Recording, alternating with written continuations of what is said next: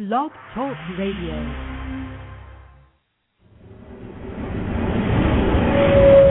Truth. In the councils of government, we must guard against the acquisition of unwarranted influence by the military-industrial complex. Are the Bible's prophecies today's reality? This could be the sign that signals the return of Christ. World leaders are working behind the curtains. The very word secrecy is repugnant in a free and open society. Secret societies, secret oaths, secret proceedings. Now, get ready for an hour of truth that will make you think. We'll examine Bible prophecy and see how close we are to the return of Jesus Christ for His church. You're in the zone. Politics, Israel, the Middle East, the revised European superstate, and more. All in the zone. This is the Prophecy Zone with your host, Phil Armstrong.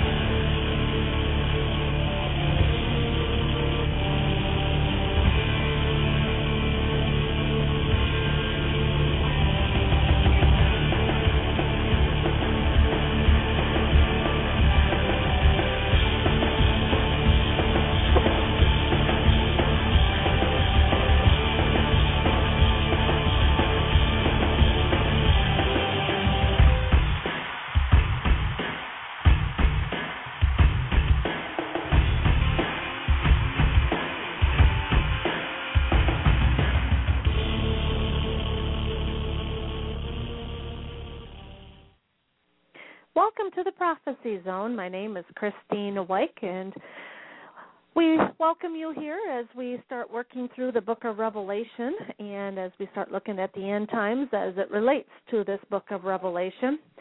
Tonight we are going to focus on the fifth trumpet. I think what I'm going to inform you with, or kind of give you my interpretation, will enlighten you, but also to the point where what I'm going to explain will actually make some common sense. And then we'll take the rest of God's Word to help us with it. First of all, as we break apart the trumpets, the fifth trumpet here needs to be separated from the other four. And we have a clue of that in Revelation 8, verse 13, before the fifth trumpet is introduced. Let me read to it. So it kind of gives you an idea that these last three trumpets are also separated. As I watched, I heard an eagle that was flying in midair call out in a loud voice, "Woe, woe, woe," to the inhabitants of the earth, because of the trumpet blast about to be sounded by the three other angels. You would say, well, why not be woe, woe, woe to the first four trumpets? Those are also devastating to the earth and to the inhabitants of the earth. But I believe it's because the last three are also called the three woes of Revelation. In fact, the words woe, woe, woe are already in the text. But later on, we find that the first woe is past, the second woe is yet to come. That is because these are also the last three trumpets. And the reason why I feel that there's a shift in the definitions of the two separation, or the separation in the two sets of trumpets, is that these last three are demonic in nature. And that is something that we are going to look at here on the show today. Let's start in Revelation 9, verse 1.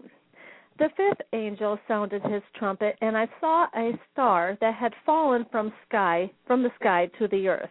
Now, this is a repeat of something that already had happened, and we've seen this star that had fallen in the earlier trumpets.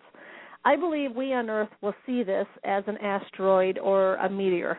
Depends on however you want to look at that. But that is something that it comes from heaven, and it hits the earth, and it causes a number of catastrophic events on the earth. But notice how this star has a gift of something. It has a gift to do something, where a meteor or an asteroid as a piece of rock is not able to do an act, something that can be done with hands. And one of the things is to open something. So we know that this star is a metaphor for what we find out. Maybe as you've studied some of my archived shows, you will see that I have determined that this star, in fact, this is proof later on in Revelation, the star that falls from heaven is actually Satan being thrown out of heaven after a war with Michael. But notice, the star is given a key to open the shaft of the abyss. So there is proof right there that as a rock, of course, that cannot open something. But this is the metaphor explaining Satan having authority over the abyss. When he opened the abyss, smoke rose from it like smoke of a gigantic furnace. Now, I do believe that when this asteroid hits the Earth, it causes like a volcanic eruption. It penetrates through the Earth's crust, and it then opens up a part of hell, but it also opens up the Earth's crust. So this would explain how, in the next part of the verse, the sun and the sky were darkened by the smoke of the abyss. This is, no pun intended, but this is a smoke screen for what is to come out of the abyss. Out of the smoke, locusts came down upon the earth and were given power like that of scorpions of the earth.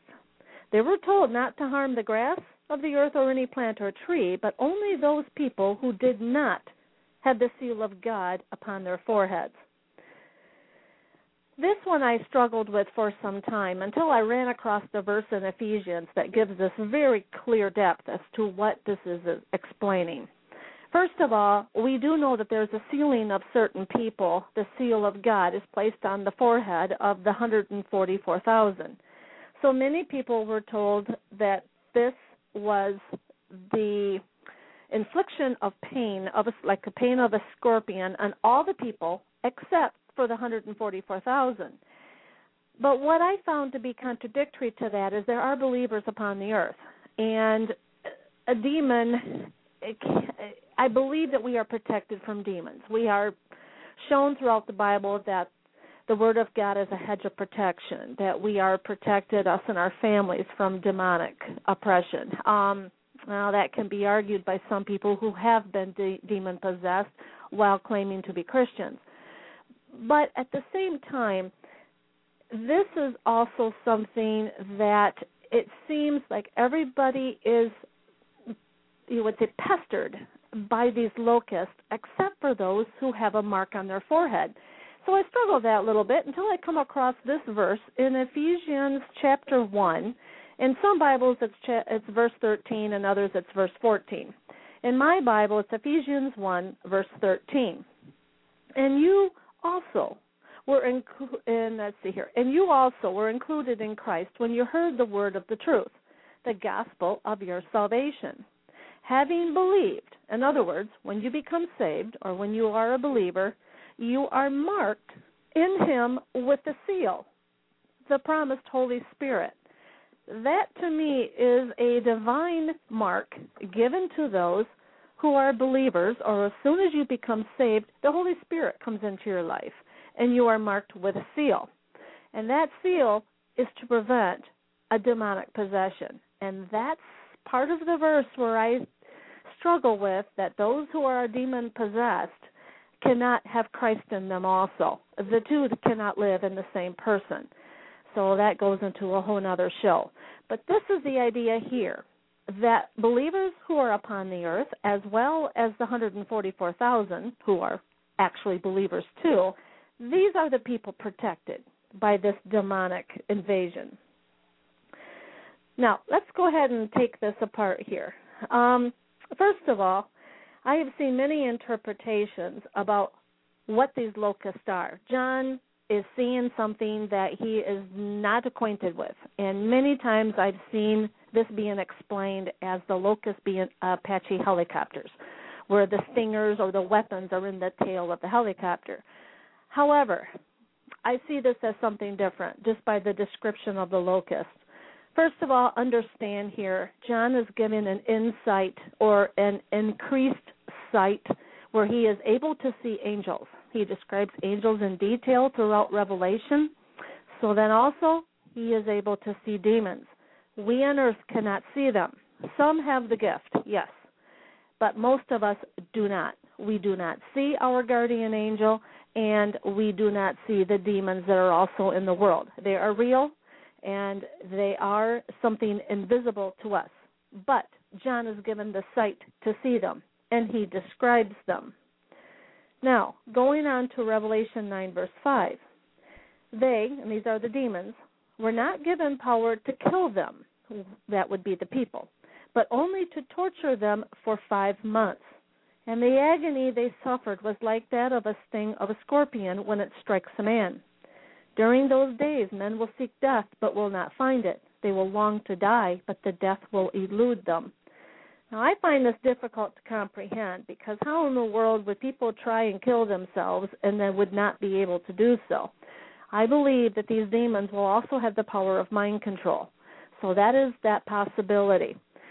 It's also a possibility that a drug will be in the marketplace that can be purchased or be given to those who are inflicted here, which takes away the desire of suicide. That's also a possibility. But I do believe the demons also have power over the mind as they inflict the person with the sting of a scorpion, which I've never felt, but I know the sting of a hornet. And I believe it's been said that the scorpion is 10 times worse than the sting of a hornet. And if you are plagued with this constantly over the course of 5 months, I can see why men would try to kill themselves, but the idea will leave them. I don't think babies and infants and small children are kept from this. I believe you don't have the seal of God, you will be inflicted with this pain. Revelation, in the same chapter, verse 7, describes the locusts in detail. They look like horses prepared for battle. On their heads they wore something like crowns of gold, and their faces resembled human faces. Their hair was like women's hair, and their teeth were like lions' teeth, and they had breastplates like breastplates of iron. And the sound of their wings was like the thundering of many horses and chariots rushing into battle. They had tails and stings like scorpions, and in their tails they had the power to torment people for 5 months. First of all, let's understand here at the description of a locust. First of all, John has the term locust here because they seem to look like grasshoppers, or they have the characteristics of them. It is possible that these demons keep together as a swarm. They're able to fly, obviously very quickly. Maybe they scatter over the whole earth. Once that abyss is opened, they scatter over the whole earth in the matter of minutes, seconds, days, don't know.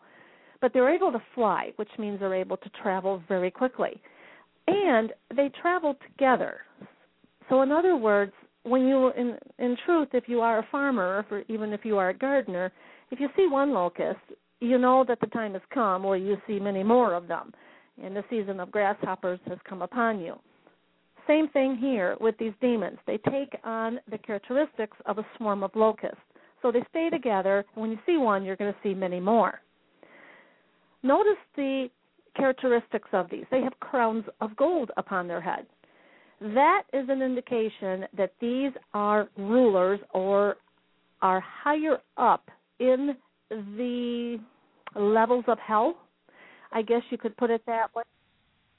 The abyss is a possibility of a different place in hell. And with that, they have crowns. But they look like humans. They have human faces. So are these people who have lived on the earth before and obviously were thrown into hell?